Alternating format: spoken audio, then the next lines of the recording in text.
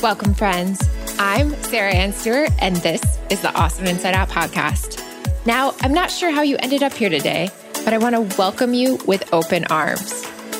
Because while our paths may be different, I'm going to take a wild guess that we share one common desire: to have a deeply fulfilling, extraordinary life in a body that we love. A life free of diets, free from guilt, and free from shame. In each episode, we're going to dive deep into mindset shifts that give you the power to decide how you feel, not the media, not your past, and not social conditioning. Then you'll discover how to use this inspiration and this new sense of confidence to be the best you, the you that you are meant to be. So get ready, my friend. It is time to get awesome inside out. Hey there. Thanks so much for tuning in to another interview episode on the Awesome Inside Out podcast. If you enjoy this conversation, the absolute best way that you can always support is just by sharing it on social media or with someone that you love. It would mean the world to me for others to have access to this powerful content and also for them to join the movement. This has always been about all of us coming together to support one another in creating a happier, healthier world. So thank you so much in advance for being here and for showing up for your health and your well-being. Also, make sure to stay till the end as I'm going to offer you some applicable takeaways and a fun challenge this week to upgrade your health and your mindset. So this week, we're diving into a common challenge I see a lot in my practice and most of us face at some point in our relationship. The challenge of dating or marrying someone or having a partner with health values that might not be in complete alignment with yours. And so when I first started dating my now husband, my ego was wrapped up in the idea that I was right and he was wrong in his health choices. In full transparency, it definitely caused some tension between us. Healthy eating and living a more aligned life of well-being was not part of his truth yet. And yet I learned very quickly that shaming him or guilting him for eating his pizza or trying to get him to eat salad didn't create meaningful change, however well-intentioned it might have been. I found it so difficult at first to release control around his eating habits. First, I became competitive, then I became angry, and then I finally realized that I had to let go of the dream that maybe, just maybe, one day we would be sipping Rishi lattes together. Instead, I dove deep into some inner work. I had to learn that it was not a sign of weakness to not be able to inspire someone else into making healthier choices. And I had to remind myself that my failure to overhaul a quarter century worth of my husband's bad food choices did not mean that I was an awful health coach. And I still had to hold a higher vision that someday he would be open to the idea of salads and smoothies and meditation. Wanting to create change takes a lot of time, and forcing it all at once will only result in resentment and additional tension. Further, I knew that I would resent Craig if I let his love for pizza take over my life.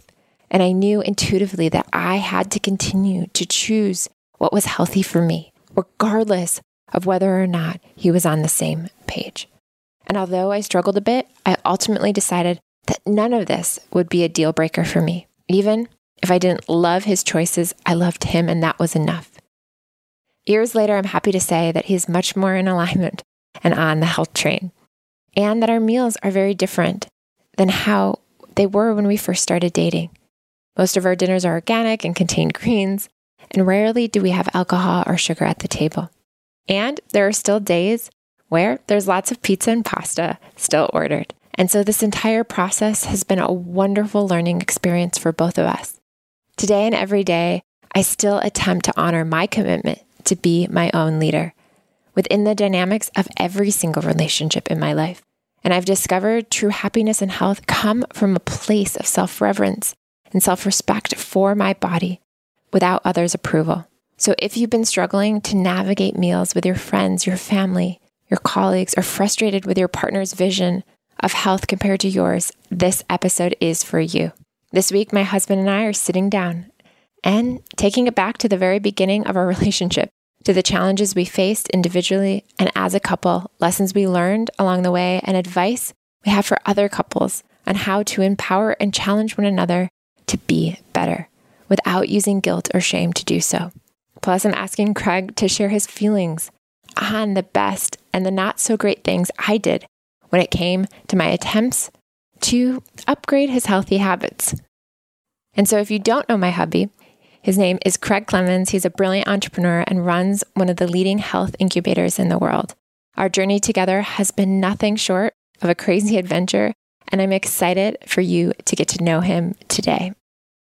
Welcome, Mr. Craig Clemens, to the show. Thanks for being here. Thank you, Mrs. Craig Clemens. It's great to be here with you. Oh, that's funny, considering I didn't take your last name. But thank you so much for being here to have this conversation. That's right, but you could decide to take it now. Oh, I could. Right now, live on the air. Yes, you could decide. It could be like a remarriage. On the Awesome Inside Out podcast. I mean, crazier things have happened on this podcast, I'm sure, but I can't think of any. No, I can't either. Well, we are currently in the middle of Tennessee on a beautiful farm. Yep, and we went birding this morning. And I had this realization yesterday when you were getting a facial last night. So we went to the spa and Craig got an incredible facial, and he came out and he was telling me all about it and how we need to sleep on silk pillows moving forward and all the things we can do. Cotton pulls your face. To keep our skin looking fresh and young and healthy. And I had a flashback to when we first met and how unhealthy you were. Wait a second here. And I mean this in the most sincere, loving, compassionate, understanding way, but Wait, you always say that, though. You always say, I mean this in the most sincere way. You know, sincere actually means you really mean it. It means you're honest. No, I am. So, like, you mean it so it's almost like saying, if you replace sincerely with seriously. So it's like you're saying, you were so unhealthy when we met. And I mean that sincerely. Like, you were completely a fucking mess, is what it sounds like when you say that. You mean it sincerely. Like, you really, that's the truly truth. Believe that I was just a pinnacle of the opposite of health. That is true. So I was coming out of when we met, I was coming out of my partying days and moving into my healthy living and lifestyle. And you were in the midst of partying and enjoying a life that was very much not aligned with health and well-being, and that's okay, and there's nothing wrong with that. But let's be sincere, though. Okay, your party days were sincerely a lot of partying. I mean, there's sincerely many long nights. Of course, for many years. Yes, many carbs after 7 p.m. Yep. Yes, it was a lot of non-organic meals there, breathing in toxic air. I think there was even a non-grass-fed burger one night when you were really crazy in Ibiza. Yeah. Yeah. No, I definitely didn't have my healthy days, for sure. But when we met, there was definitely a difference, right? There was a difference of energy in how we related to our health and well-being, and there's nothing wrong with that. There was a difference, but I didn't know there was a difference because you played along for many dates when you would eat that pasta, reach for that bread roll, put some butter on that. I think if I would have ordered a Coca-Cola, you would have ordered one too. Definitely not Coca-Cola. If you ordered a soda, I would have been out. But okay, getting to the point here is the fact that when we first started dating, there was a difference, and I was stepping into a more healthy lifestyle. I had started a retreat company. I was running wellness retreats, and you were still in your partying phase. But we met and started dating, and then we went to Burning Man, and I was confronted with lots of French fries and Hot Pockets and ranch dressing, and really wondering, like, is this the person for me? Like, can I be in partnership with someone who is not taking care of their own body? And look, Burning Man, you do what you can to survive. If that means eating a Hot Pocket, you know, if it's the difference between a Hot Pocket and death, I'm going to take the Hot Pocket. It's once a year. Sign me up. Ham and cheese, pepperoni, you know, I'd do it again. Yeah, of course. And that's Burning Man. But the point I'm making is that going into this relationship, I really had to make a decision because I personally was watching your lifestyle, and you lived on bananas for 5 days. Yes, at Burning Man. But I was watching your lifestyle, and you should tell that story though. Oh God. So we got to Burning Man. Sarah and I had just started dating. Sarah shows up, and my friend had brought in all the food for us. And yes, there was a lot of Hot Pockets. And Sarah looks at the food and grabs a banana. And basically for 5 days in a row, all she ate was bananas because she wouldn't touch any of the other food.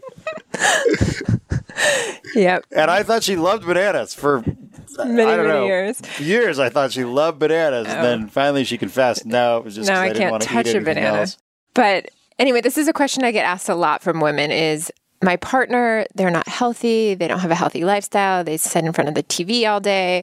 They're not taking care of themselves. And the problem, which I see, is that when there is the nagging energy of, oh my gosh, you have to be like me, you have to change, you have to become someone different, that doesn't actually inspire someone to change. And the other problem that I see is that when most often I'm talking to women, so in a partnership, if the partner that is taking care of themselves subconsciously starts to mimic and live a certain lifestyle as their partner, meaning not take care of themselves as much, maybe skip out on their walks, maybe skip out on their movement, start eating unhealthy, start not caring as much about their self-care practices, then they begin to resent the partner because of the fact that they no longer are living this healthy lifestyle. They blame the partner.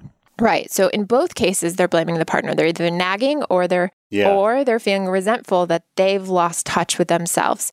And what I find really interesting about our relationship, and when I'm looking back on it, is I want to hear from you, because you have literally transformed your entire relationship to your mind, your body, your relationship to your purpose and your why and your mission on this planet. And now you're literally a completely different person, where people are like, wait, you're doing 60-day, 1 hour a day meditation challenge. You're not drinking Coke. You're not drinking coffee anymore for 60 days. It wasn't the drinking of the Coke that they were surprised about. Yeah, you're not doing Coke anymore. I quit drinking Coke when I was 19. So me taking on healthy habits actually had a prior start. Okay.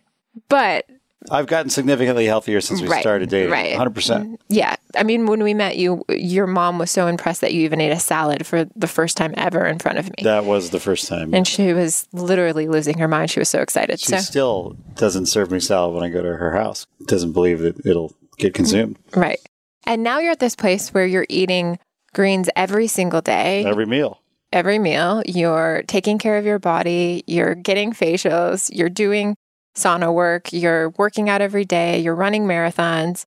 I mean, I know that some of these practices were definitely part of your lifestyle before we met, but just the person that you've become since we met is completely transformed. And so the conversation I really want to have is about, how do we, in partnership, support one another and uplift one another to become healthier versions of ourselves without losing our own purpose of who we are and what we want to accomplish with our health, or without resenting our partner. And I think that this is a conversation that's very challenging right now, specifically during this pandemic, because I'm hearing a lot of women getting very frustrated because they want their partner to motivate them, or they want their partner to inspire them, or it's the reverse role. And so I want to hear from you, like, what did I do good and what did I do really bad when it came to inspiring you to become healthy? Because from my experience, I remember making a choice and saying, and I remember talking to Annie, our therapist. She's more of a a life coach to us, and she's literally been our relationship coach probably from date number 5. She's been incredible. But anyway, long story short, she made the point that you can only hold the higher version of your partner. You can't higher vision, which is your idea of a better version. Right. You can't force them into ever making the change. You can only inspire from a place of true well-being. Yes. But then from my alignment, it was a lot of, whether you call it willpower or checking within and tapping into my awareness and my intuition, which inspired me to stay true to my highest well-being throughout this process. And what's interesting is there's been times where recently I've fallen off the healthy bandwagon and haven't been inspired, especially during this pandemic. And you've actually been the person to reinstitute some of this momentum and really support me and inspire me. So, well, now, I mean, I'm the healthy one in the relationship. So, fantastic question, fantastic episode topic. So yeah, I had never eaten really a salad when we started dating. I would try to eat vegetables because I knew they were good for me at that point. But I didn't even eat vegetables up until I was like 30. My typical meal would be either a Chipotle burrito or a panini sandwich, or if I was going healthy, it would be a chicken breast with some sweet potatoes and carrots on the side. You know, I don't consider carrots a vegetable. Are carrots a vegetable? Mm-hmm. They're like a tuber or something, right? I don't know. But that would be it. I didn't fuck with no lettuce, no cauliflower, no beets. Just started eating mushrooms and I started getting fat. Mm-hmm. And my way of keeping myself thin was intermittent fasting. Mm. So I confine my eating to an 8-hour window. And if people don't know what intermittent fasting means, it means you're basically 16 hours a day of the 24, you're not eating. And then you have an 8-hour window to eat your meals. And you can eat as many meals as you want over there, but usually 2 is the magic number. So typical day would be wake up, don't have breakfast, have lunch at noon, and make sure you're finished with dinner before 8 o'clock. So I would do that, and it works really well. You stay thin. And if I wanted to turbocharge the intermittent fasting, I would make sure that my dinner meal was healthy. And my version of healthy dinner meal was, as I said, so I'd have the panini lunch with cheese and on the panini and French fries. And then at dinner, I'd have the chicken breast with carrots on the side or something like that, So I was doing that to accomplish the physical look of being thin. Mm-hmm. And I wasn't super healthy. Right. But I had hacked that, and I'd also hacked working out. So I figured out this workout that I could do, and I could do it 3 to 4 times a week. And it involved compound movements. So what compound movements are they're movements that work a lot of muscle at once. So, for example, if you're at the gym and you're doing bicep curls, you're just working your bicep. It's like, 4% of your entire body or something. I just made that number up, but it's a very small part of your body. But if you're doing squats, you're working your entire legs, your butt, which is a huge muscle, your lower back, your shoulders when you're holding the bar up. You have something like 60, 70% of your muscles of your entire body are engaged in one exercise. So I figured out this workout where I would do these compound movements, which are squats, deadlift, bench press, dips, chin-ups, and I would do them with very heavy weight. And I could get away with going to the gym 3 to 4 days a week and doing my intermittent fasting. And I was jogging a little bit as well. And I would look great. Mm-hmm. But I wasn't in great shape. I was strong, but I didn't have a lot of mobility or a lot of stamina. And it all came out one night when we were out in Utah at a conference. And that morning I got up and I did my deadlifts and my back workout. And then I got on a mountain bike. And I hadn't been on a mountain bike in something like 20 years. And my friend took me down this crazy trail. And I knew how to bike when I was a kid, so I wasn't a total novice. But I crashed a few times. And my back wasn't feeling great when I got off the mountain bike.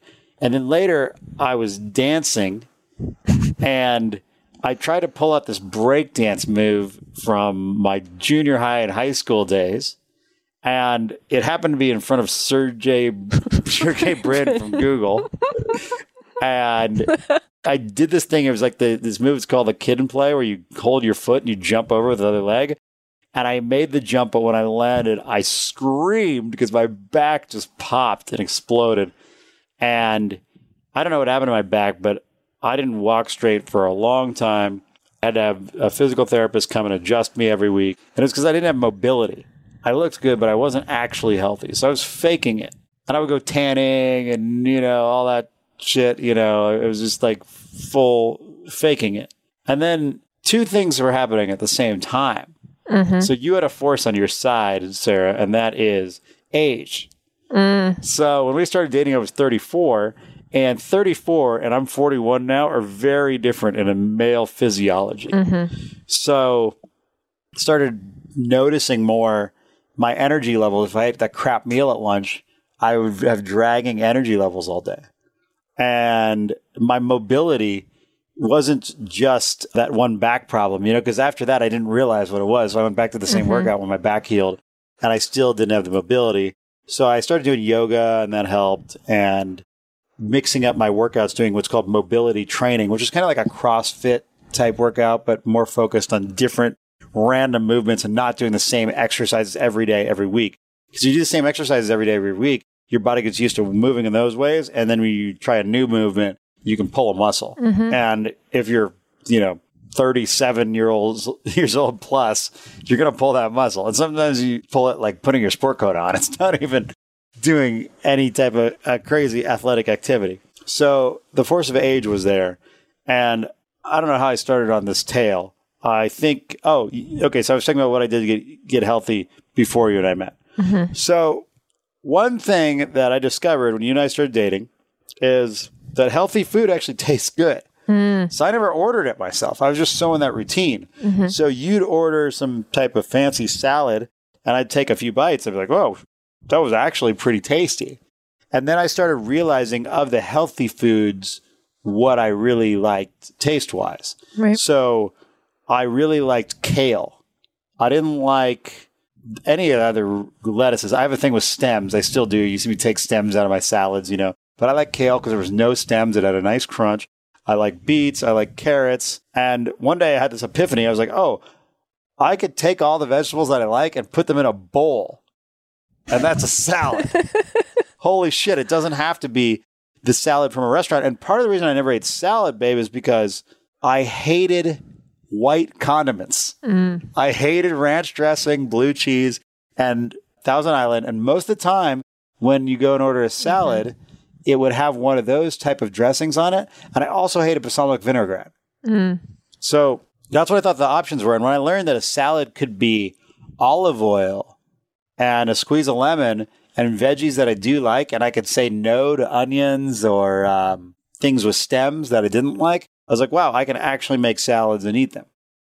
I can actually get it down, like without having to torture myself. So that was a big epiphany, just trying your food, as dumb as it probably sounds, just realizing that I could custom make a salad. And then Sweet Green came out, which was great because that part of the show there is you design your own salad. So that was awesome. And then I was always in charge of ordering food for us. And I'd say, babe, what's your preference tonight? And you never have a preference, but you always say something healthy. I'd be like, shit. I guess that means Italian is off the table, and then I would order something healthier. And, I still might try to cheat in some sweet potato fries or something like that. But having us sharing all the meals and you always wanting to eat super healthy made me want to eat super healthy, and actually didn't give me much of a choice either, because unless I wanted to waste a ton of food, because I can't order for more people than two. If I'm only ordering for two people, it's like 3-4 items max. And if you say they got to be healthy and we're only getting 3 items, well, then all 3 of them got to be like marginally, like 2 of them got to be really healthy. And the last one, like the most unhealthy it can be, is maybe sweet potato fries or like a gluten-free avocado toast or some shit, So if someone out there is listening and want to know how to get their partner to eat healthy, you got to stick to your own guns and share food. Yep. I meet couples that don't share food, and I think that's an obstacle, if you're not sharing food. Now, you may be in a routine with your partner where you never share food, and I don't know if that's an easy switch to make, because you and I have always shared food, but I think saying that you need a healthy food, and so let's go to a healthy restaurant is a good first step. It's a big step. Yeah, if you are going to Sweet Green instead of Jack in a Box, your partner can only order something like, you can only get so unhealthy at Sweet Green. You could add in 3 kinds of cheese. And yes, you want the bread on the side, but it's not going to be as bad as going and eating a 20-piece chicken nuggets and a chocolate shake. So that's a good step in the right direction. Just saying that you want to eat at healthy restaurants and that your partner wants to respect that. And hey, we're all sexual creatures. We want our partners to look good. So, like in good interest there. We all want to have long, healthy lives with our partner, so we want our partner to live a long time. So that's a healthy interest there. So you could say hey, I want to look good and feel good and live long, and I got a busy day tomorrow of work, so I'd love to eat somewhere healthy tonight. I'd say that every night.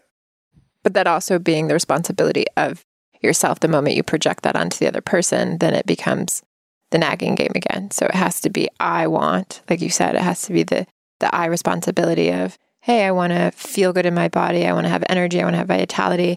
And I want to have a really long, beautiful life with you. And that means that I have to take care of my health. And then hopefully that inspires the we to take care of ourselves. And you don't even have to say the last part. Right. You could just lead by example, but then getting yourselves to healthy restaurants is going to be a step in the right direction. And then doing physical fitness things together, it's common sense, but accountability partners help. You know, you and I used to do a lot of hikes, and we still do a fair amount of hikes. Right. But I remember when we first started dating, I remember we'd go to Josh's house and we'd do this hike and you'd be hauling ass up the hill. I'd be like, shit, I got to keep up with her now. So that would get me in better shape. And then up until your broken both arms incident, we were doing the rollerblading and the running, you know. So if you have physical things you can do together, that's a good step in the right direction. And meditation. Meditation. I said that really funny. Meditating is something you can do together. And that was another thing that I started doing right before you and I met. Right. And the reason I never started earlier is I thought meditating had to do with spirituality, and it has nothing to do with that. And some people might be listening to this show and still might not realize that. But it can be spiritual, but on a physical level, it's pure brain reset. It's giving your brain a break. And it's scientifically proven now to be one of the best things you can do for your brain. So doing meditation with your partner, that's something you can be like, hey, babe, want to start meditating with me? Let's do a 30-day meditation challenge. We're going to do 20 minutes when we wake up and 20 minutes when we go to bed. Or just 2 sounds too intimidating. Just pick one, you know, or say you're just going to do it 3 days a week or whatever it is. You know, that can be healthy. I mean, you and I are always challenging each other to do healthy habits too. Right. So I've talked about doing like a posture challenge, and we're like, let's not watch TV shows anymore. Let's watch documentaries only, because we learned during the documentaries. We did a reading at night challenge. At night challenge. Yeah. I'd like to start doing that again. Actually, I was just listening to a podcast with Hugh Jackman, and he was talking about how he and his wife do the reading every morning. They do a half-hour reading together. And that's growing the brain first thing in the morning together, you know? So when you think of health with your partner too, don't just think of body health. Think of brain health and emotional health, which comes from both. I mean, it all goes together. Hey there, friend. Are you loving this podcast? I want to continue to support you. So the simplest way to do this is to head over to sarahannstewart.com and pop into the newsletter. Doing this ensures that you never, ever miss any details of our new projects, products, upcoming events, or issues that are near or dear to my heart. You're also going to get access to the movement. This is the inner circle of people just like you, standing in their power to bring more truth and a new level of consciousness where all individuals get to live a diet-free life in a body that they love. So pop on over to sarahannstewart.com and subscribe, and I'll see you on the inside. I think an important part of the puzzle too is that you have to witness the change in the partner to be inspired to do it. So, for example, if I started meditating and you weren't meditating yet, and you noticed that I was calmer, more loving, less triggered, that might inspire you to sit down and meditate. And if your partner notices, wow, something's changing, and you reference it back to the very thing that is making you healthier, then it's easier to convince your partner that it's a good thing to be doing, because when they see the change in you and witness truly you more integrated and aligned and following your truth and your inspirations, and even less reactive with your family members and your friends, it really becomes, this easier way of being. And then I believe that the greatest piece of the puzzle is we want to be healthy for a very long time and live an energetic, vital life, and live till we're very old. And that for me is probably the most important piece of the puzzle. It's like the why, right? The purpose, the reason why we do everything we do. I mean, I know it's not easy every day to get into an ice bath, or it's not easy every day to get up and work out and move. And it's not even something that we love doing every single second, but we do it because it's a choice. And that choice is that hopefully it increases our lifespan and our lifespan together, and our lifespan with our children, and our lifespan, with our grandchildren and the future. Yeah, it's hard to think long term sometimes. Our human brains are programmed to do what's called conspicuous consumption, which means back in the hunter-gatherer days, if we found a good game bird and we shot it down, we'd eat the whole thing because we didn't have a refrigerator. If we found a bushel full of berries, we'd pick all the ripe ones, because if we didn't pick them all and eat as many as we could, there was an animal that was going to come and eat them, And now we have agriculture and refrigerators and all that. We don't have to do that anymore, but we're still programmed that way. That's why when you get your paycheck, you're tempted to go blow the whole thing and weekend in Vegas. It's like wired into you, this short-term mindset. And that's the difference between really successful people and unsuccessful. Is one of the biggest differences you notice across the board. Successful people think long-term. And I think of it now, the way I like to remind myself is that every choice you make in life, you're choosing growth or you're choosing death. So when it's time to order and I pull out the room service menu, there's the death choices on there, which is like the fried chicken or the, double hot fudge sundae. Or there's the growth choices, which can grow my body, which would be the kale salad and the wild salmon or whatever, And I tell myself that every choice I got to make, the more growth choices I make, the more I grow. The more death choices I make, the closer you are to death. And when you get to your 40s, you really start to feel closer to death, or even late 30s, especially with alcohol too. And as you know, that's been a big change for me, is I used to drink a lot.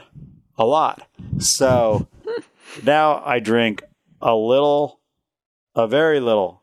So, I might have a glass of wine, once every 3 weeks or something. And I would like to get drunk more often, but it's just now it's a 2-day recovery. The next day is more valuable to me. I heard a phrase that I love when it comes to alcohol that has also helped me not drink as much. And that is that alcohol is borrowing happiness from the next day. Right. I love that phrase. It's so true. Like that next glass of wine, you're borrowing happiness from tomorrow. So is it worth borrowing? You got to ask yourself. And your body changes too. When you stop drinking alcohol and as you age, it doesn't affect you the same way, which has been a blessing for me because I can't drink 2 glasses of wine now. I get a headache if I drink 2 glasses of wine in a row. And so that's been an interesting change because I drank so much and for so long. And even when I wasn't drinking dangerously, which I did a lot of in the past, I would like to have a couple glasses of wine at a group dinner or something like that. But once your body changes and you realize you're borrowing the happiness and you stop doing it for a while, you break out of the habit and you realize that, as cheesy as it sounds, because everyone told me this when I was drinking, the people who do drink, you can have just as much fun without alcohol, but you actually can. And you can technically have more fun because you can also have fun the next day. So that's a tough one, but I recommend everyone do a 60-day no alcohol challenge to start. And the reason I suggest 60 days is because everyone does a 30-day no alcohol cleanse. But when you do anything for 30 days, you can count down and you can white knuckle it until the end of the 30 days. Because 30 days isn't that long. We can also skip birthdays and holidays. You can plan it in between. Totally. There's you can be okay, I'm going to do January 1st to 30th because nothing happens in January, and then you get New Year's Eve. But 60 days is the magic number because, one, you cannot count it down. Once you start your 60-day challenge, you get to week 2 or 3, you realize, man, this is a long freaking time till I can have alcohol again. You can't white knuckle it. You have to learn to adjust your life. Right. And there's always going to be one wedding, one birthday party, one holiday that you're going to have to really challenge yourself through if you're doing 60 days versus, like we just said, with 30, you can pick and choose 30 good days. Yeah, but I remember when we originally talked about minimizing our alcohol intake or really cutting it back, it wasn't easy. I remember there was definitely some pushback, and there was definitely these moments of like, I might always drink alcohol till the end of time. And now it's just so interesting because we go to dinner and it's like, we don't drink. And like to think that ever would happen is just so mind blowing to me. And I think it's because, I committed to a year of no alcohol pretty much, and just kind of became our life in the way that we integrated it in. It wasn't as challenging as it felt like we were up against, because we used to go out a lot and we loved New York, and I would drink 3 to 4 glasses of wine a week easily in New York City without question. Oh, I seen you. So something else too that I've been geeking out a lot on lately is, and I'm sure you talked about this in other episodes, but how some things you just know are unhealthy for you, despite the evidence. So alcohol is one of those things. I think if anything changes your state so much that it makes you feel worse afterwards, it can't be good for you.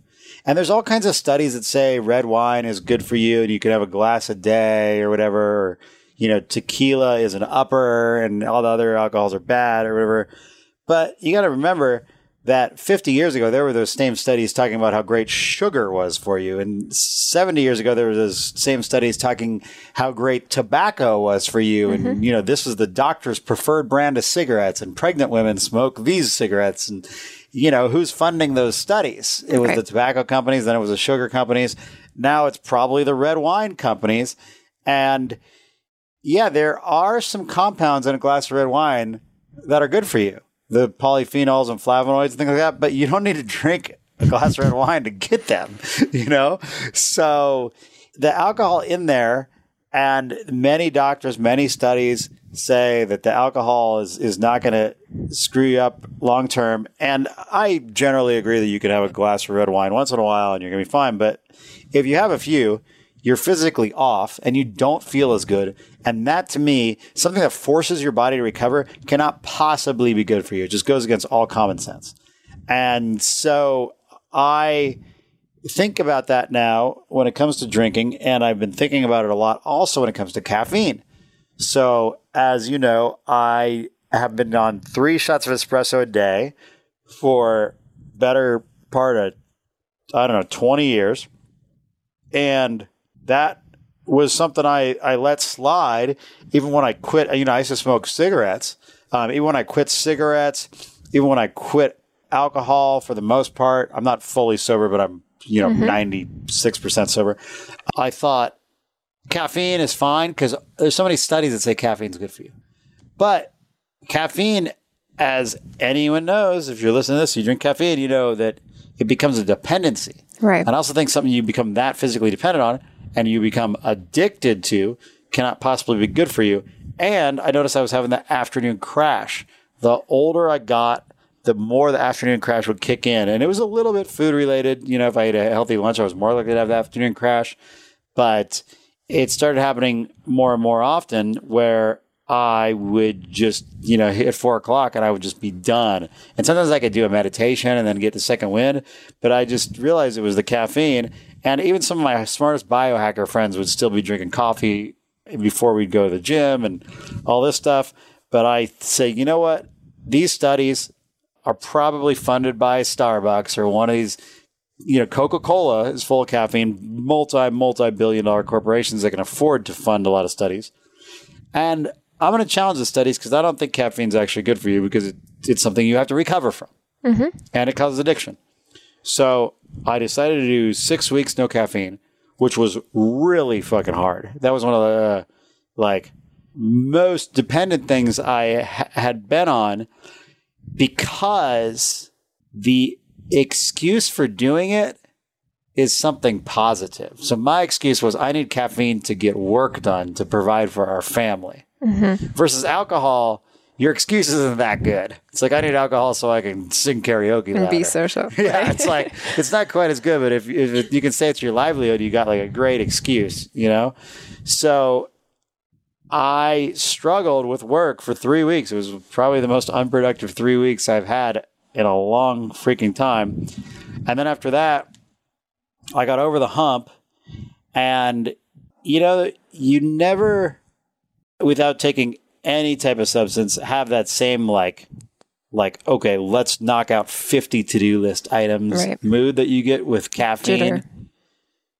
But you do find your zone again. And it was tough. It was 3 weeks of hell and very unproductive days, and the drowsiness, it wouldn't go away. And I thought maybe it was something beyond just quitting caffeine. I thought maybe I'm just like old, or maybe I just need to take my diet to the next level, or what it is. But yeah, I made it through the 3 weeks. And then I started semi-cheating with cacao nibs. And cacao nibs have something called theobromine in them. And I might be pronouncing that wrong.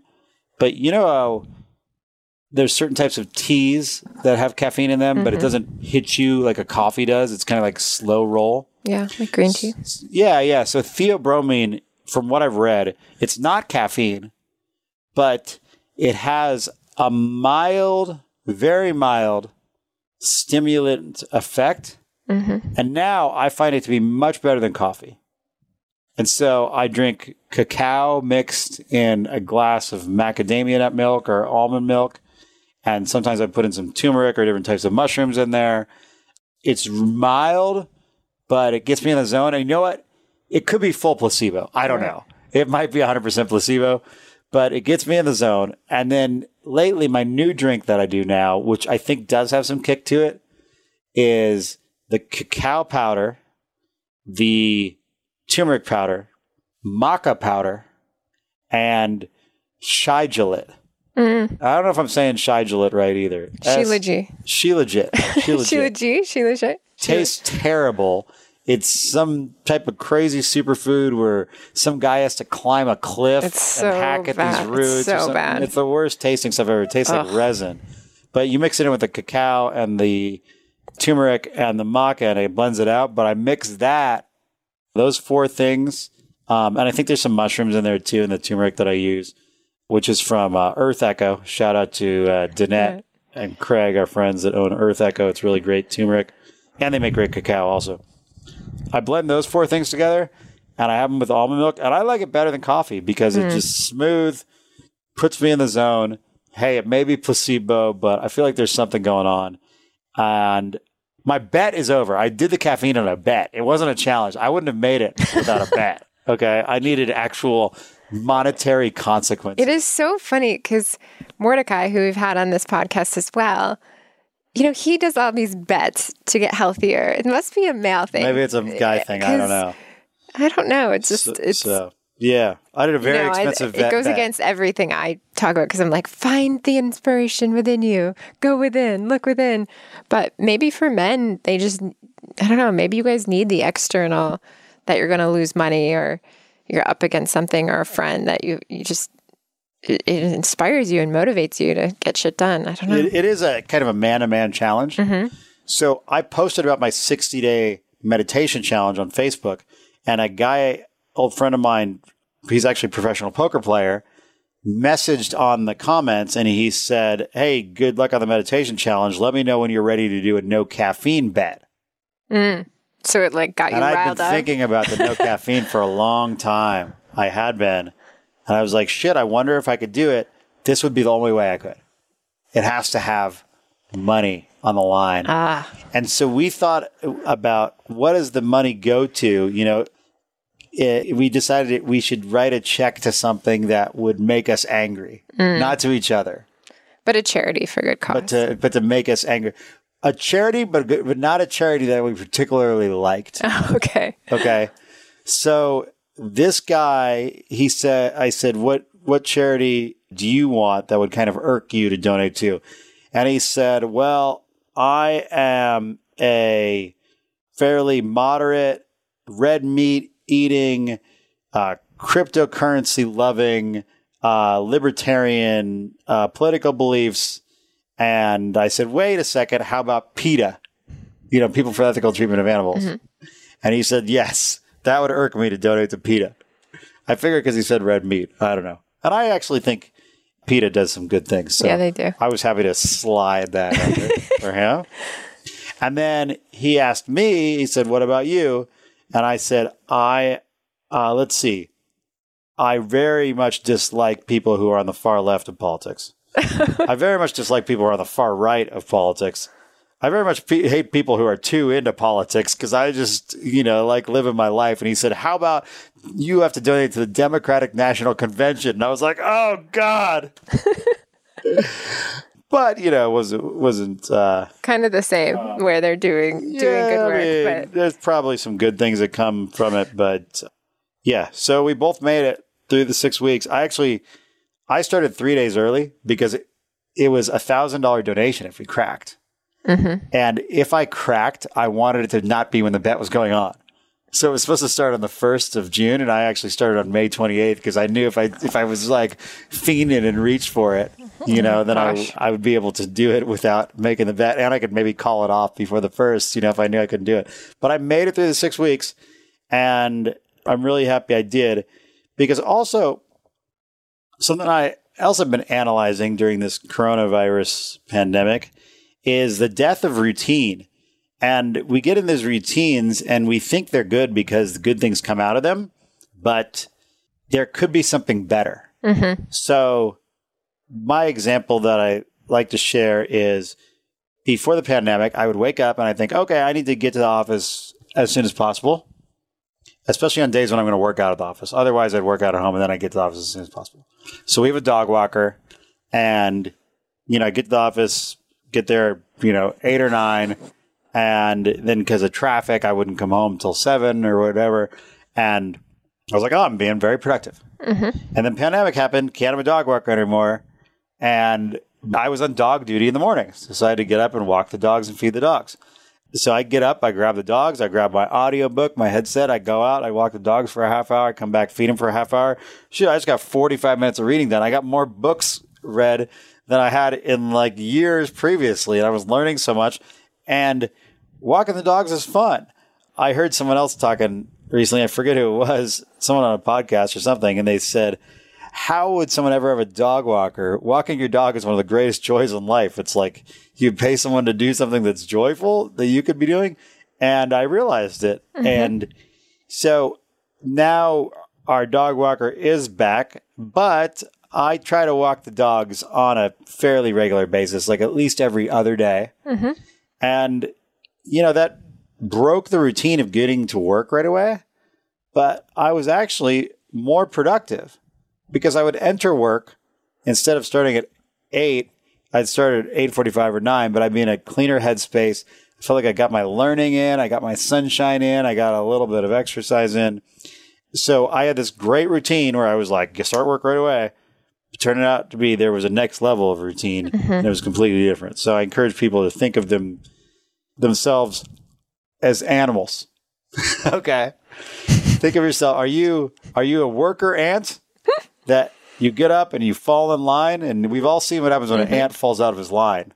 He gets all freaked out, like, oh my God, I got to find my way back to the ant line, and the lost ant, right? And that's how I was if I was like trying to get to work and you would tell me, hey, Craig, Sam's not coming today. You got to walk the dogs. I'm like, oh, what the fuck? I got to get to work. But then when I started shifting my routine myself, I realized, okay, I don't have to be like the ant. I can be more like the eagle. Mm-hmm. And you imagine the eagle as this great soaring bird that goes from treetop to mountaintop and just cruises around, picks up a meal when he wants, goes for a soar when he wants, no lineups with other birds, just doing your thing.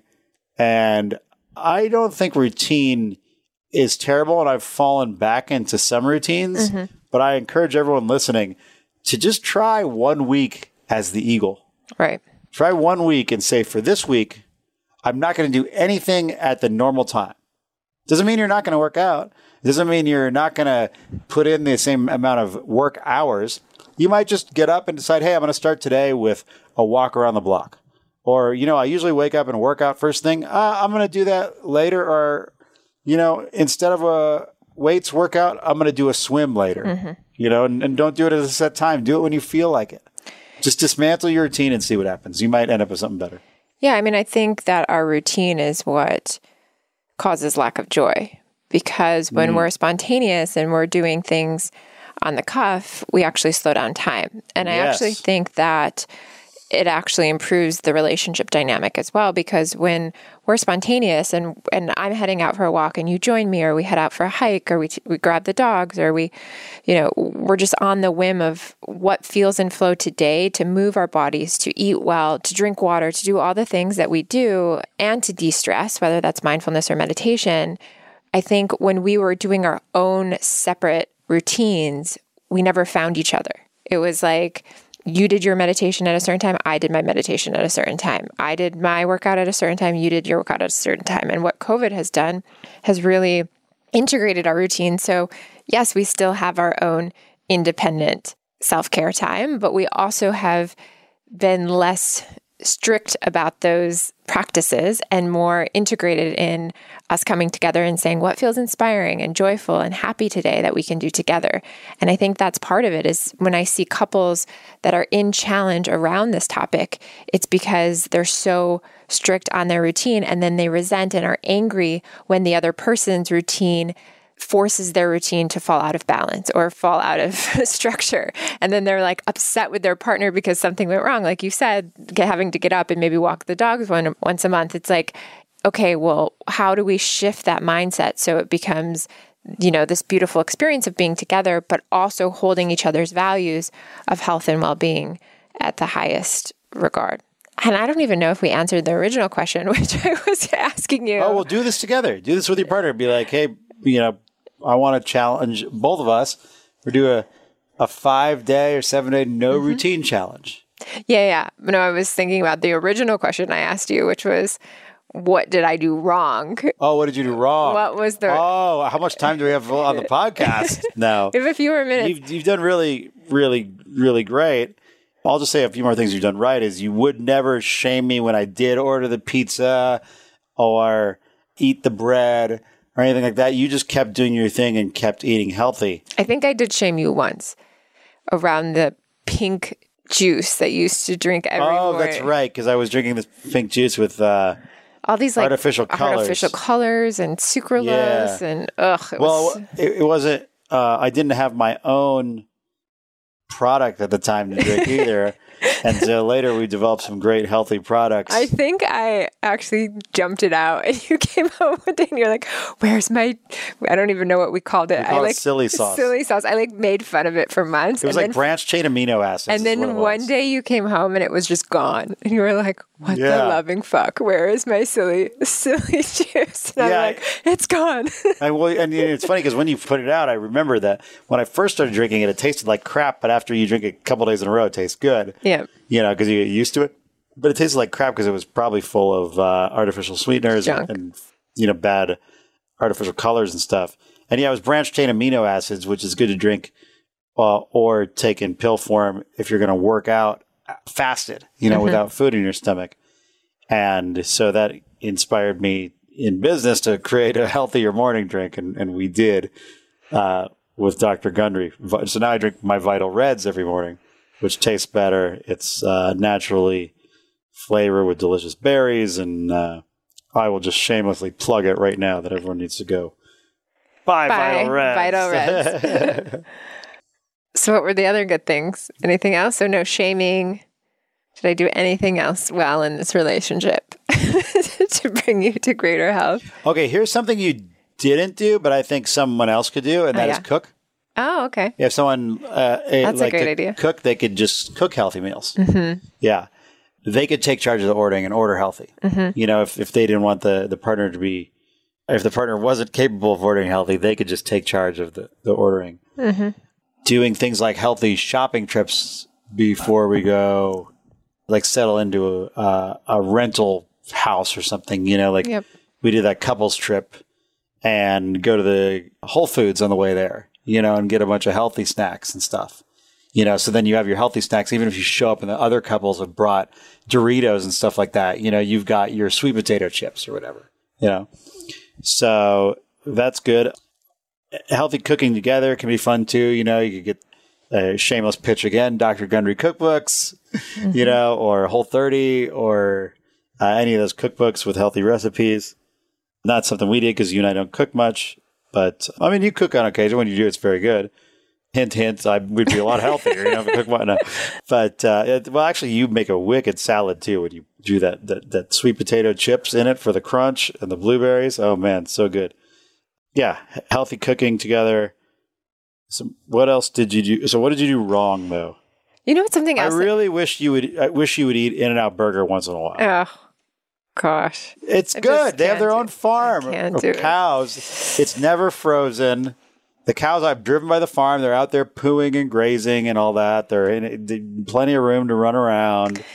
The potatoes they're not in canola oil. They're not in the best oil. I think they're in sunflower oil, which is canola oil is freaking terrible for you. Mm-hmm. Let me just talk some shit on something while we're here. Oatly, the oat milk. Remember when I switched to oat milk because my vibrancy test said I shouldn't drink almond milk? Well, oat milk turns out is full of canola oil. Oatly is. Really? Yeah, it's got as much canola oil in a cup of it as does a large French fry. And that's why when I switched to oat milk, I started getting even more of a energy drop, except it wouldn't start at 4 p.m. It would start right when I was drinking my triple latte. Oh, Instead of 3 espresso shots, and I'd be falling asleep. I'd be like, what the hell is this? And then Dr. Gundry told me to stop drinking oat milk because it has glyphosate in it. And then later I found out with the corn syrup. So, oat milk is garbage. And macadamia nut milk is good. Almond milk is good if you can get it without the sugar. Same with hemp milk. Yeah, just because something is at Whole Foods or one of these healthy grocery stores and says gluten-free or sugar-free does not mean it's good for you. So it's good to educate on that.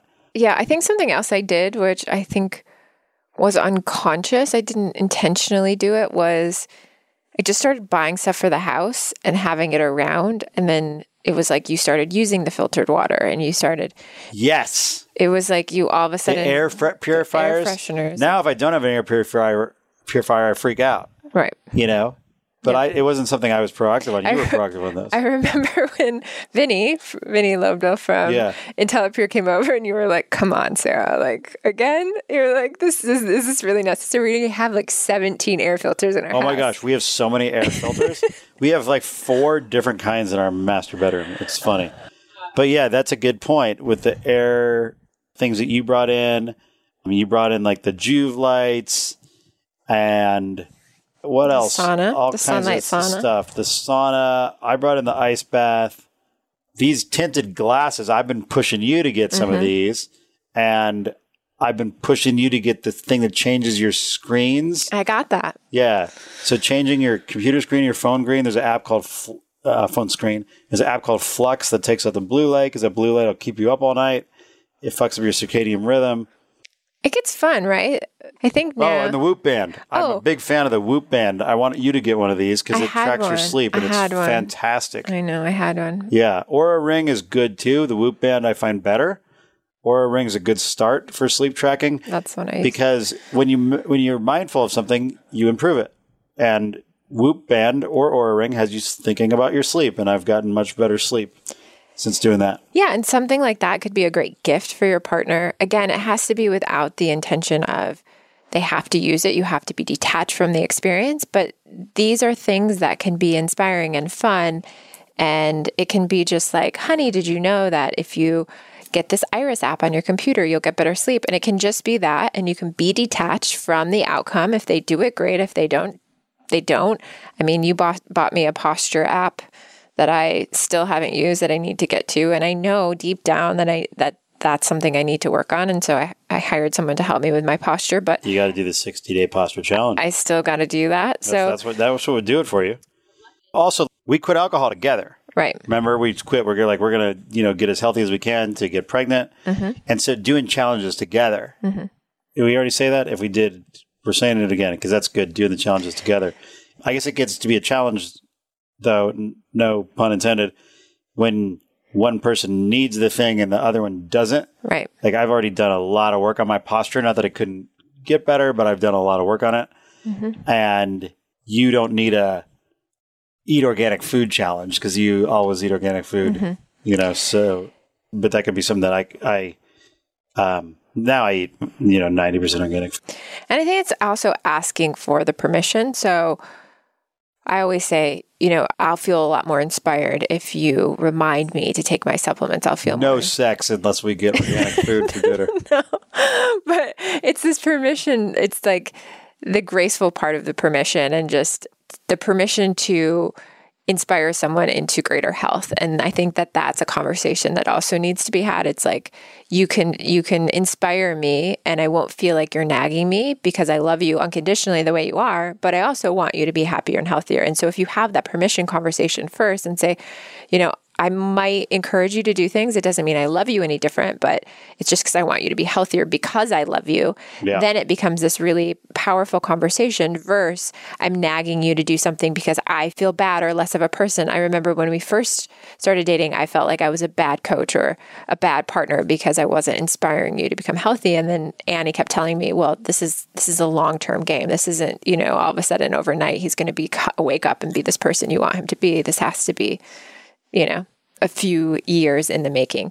The last thing I wanted to say, which I think I did unconsciously, was I brought a lot of healthy people around you. So even if you weren't inspired by me, you were inspired by the friends that we were around. And so I think that also helped a lot. Like having Max Lugavere around to inspire you to be healthy. Didn't hurt. Definitely. Having this bro to bro energy was very different than having me around. So I would just be like, Max, encourage Craig to do X, Y, and Z. And then he'd just swoop in. Oh man, now the truth I'm just kidding. Right. But yes, having people around too, I think is another big piece. And I think we could talk about this forever. And I know you're getting tired and want to go to bed because it's 10 o'clock. Yeah, I'm the one that enforces the bedtime. So we do push each other for different health directions, Like honestly, if I wasn't enforcing bedtime, we'd probably be up later most nights. Yeah, we would. And then there's things that you enforce, like the healthier food ordering. So it's a good team. Yeah. Well, thank you so much for being here, having this conversation. Well, I don't have a choice. I can't go switch hotel rooms and get my own. Like that would be weird. So we're here together. Yeah. Yeah.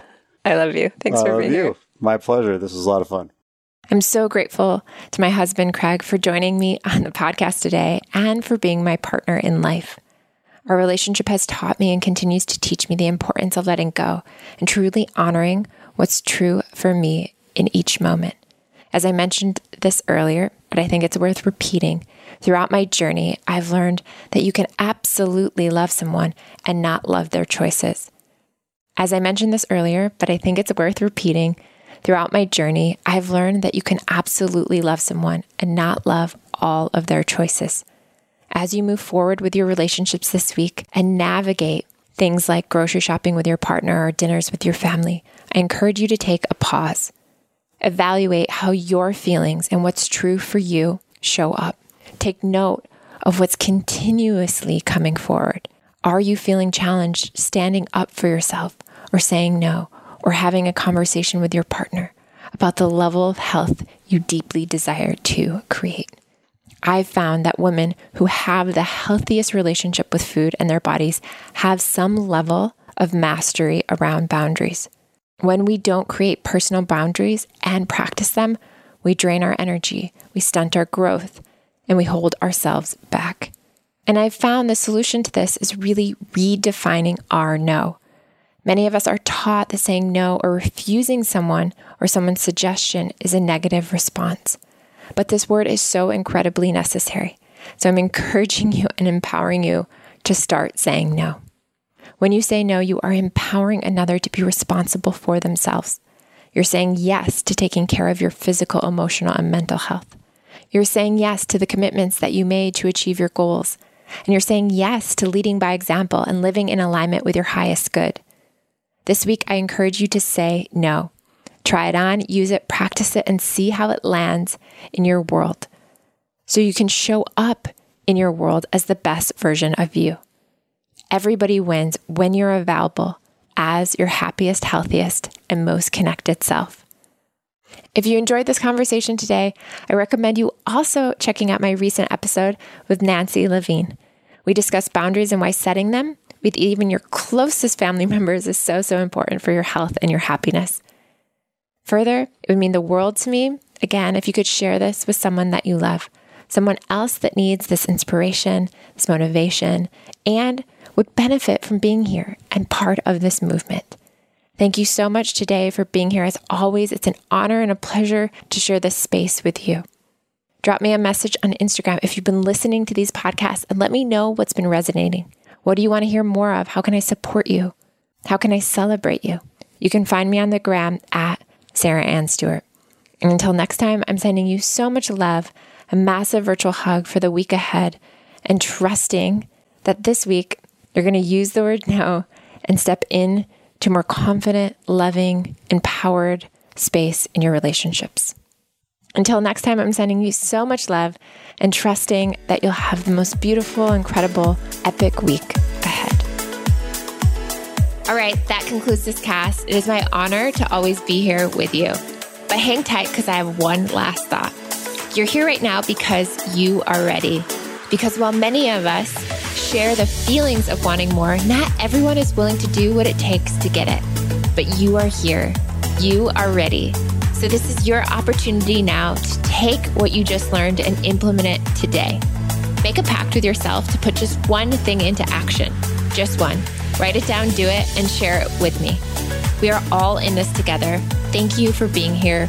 You too can feel awesome from the inside out.